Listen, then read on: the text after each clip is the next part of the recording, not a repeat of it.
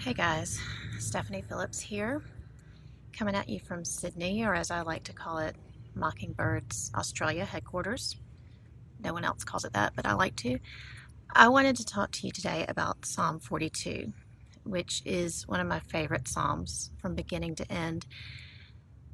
And one of my favorite parts about it is that it ends without a clear resolution.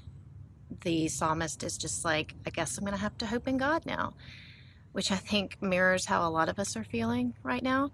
But I want to talk in particular about verse 7, which says, Deep calls to deep at the roar of your waterfalls. All your waves and breakers have gone over me. And I've always loved this verse even before I could really articulate why. But I think it has something to do with the water imagery in it. I grew up landlocked in Montgomery, Alabama, and every summer we would drive the 3 hours down to the Gulf of Mexico. And my family would go to the beach.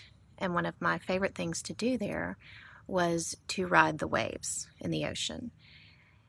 And I think I liked it so much because it felt both safe and dangerous at the same time.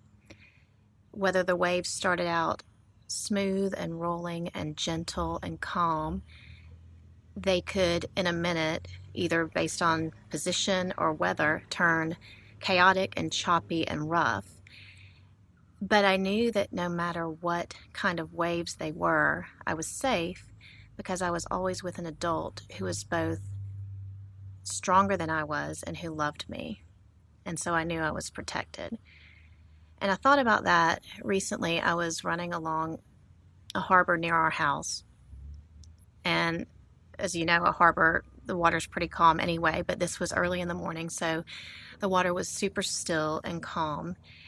And this verse popped into my head, talking about waves and breakers, and I thought that was a little strange, but then looking back on it, I feel like it was sort of one of those calm before the storm moments. And it made me start thinking about the deep calls to deep part of that verse. And here's what I sort of have been led to think about that. It's no secret that when we moved here to Australia 3 years ago, it was against my wishes and protests. But in the 3 years we've been here, we've actually opted to continue to stay longer. And one of the reasons for that is because we've been blessed so much while we've been here. And one of the ways we've been blessed is by our family knowing each other more deeply and in more ways than we ever would have had we not left what was familiar to us and what felt safe. I know how my children sound with a semi-Australian accent. I know what it feels like to sleep on the floor of a plane with them. I know the particular ways they behave when they're scared or tired or hungry. And I know that most parents know a lot of these things, but I've begun to know them in ways I never would have otherwise.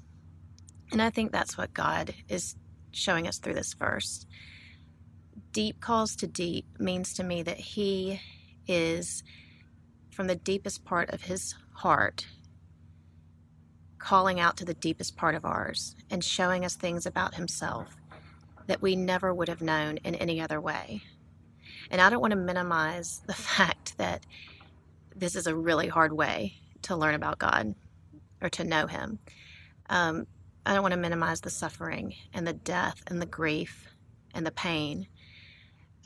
I really hate homeschooling. I love my children, but this is really hard. You can hear them now. But what I think can comfort us in this time is that even on the days when I resent it and on the days when I'm grateful for it, God is revealing Himself to us in ways that wouldn't have happened any other way, and that we will know Him in ways through this trial, through this time, that we wouldn't have in any other way. And that has to comfort me. It has to be enough because I have to cling to something. He is the one who is with us, who is stronger than we are, and who loves us. And He is the one carrying us through this. I hope that comforts you. It comforts me when I choose to believe it. It's true, regardless. So please take hope in that.